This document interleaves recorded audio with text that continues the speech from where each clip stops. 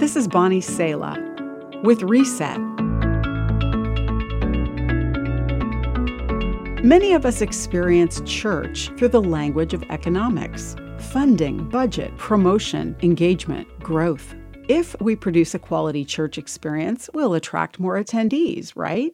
That's a good business model, but the family of God isn't a business.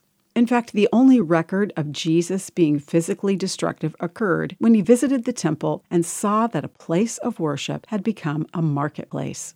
Many of our churches and thinking today are corrupted by the idea of being successful, profiting, if you will, whether in actual currency or human currency. The more members, the more successful a church is, we assume. But the body of Christ isn't a product dreamed up to satisfy the consumer. If we market the gospel rather than proclaim it, we corrupt its message. The good news of our salvation is free. It's free inside of church, and it's free on the streets. No one should charge for what God has given as a gift. It's true that an unadulterated gospel will absolutely draw many people together, but that's by the power of the Holy Spirit, not the production value of a church service.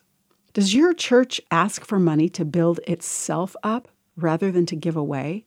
Is the video equipment top of the line, the donuts fresh, and the espresso machine humming, but there are hungry people in your city? These priorities are a corruption of the purpose of the temple. We should be deeply concerned about whether Jesus would flip our church money-changing tables.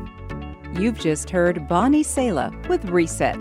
Reset your life by spending time with the truth and grace of God's Word today.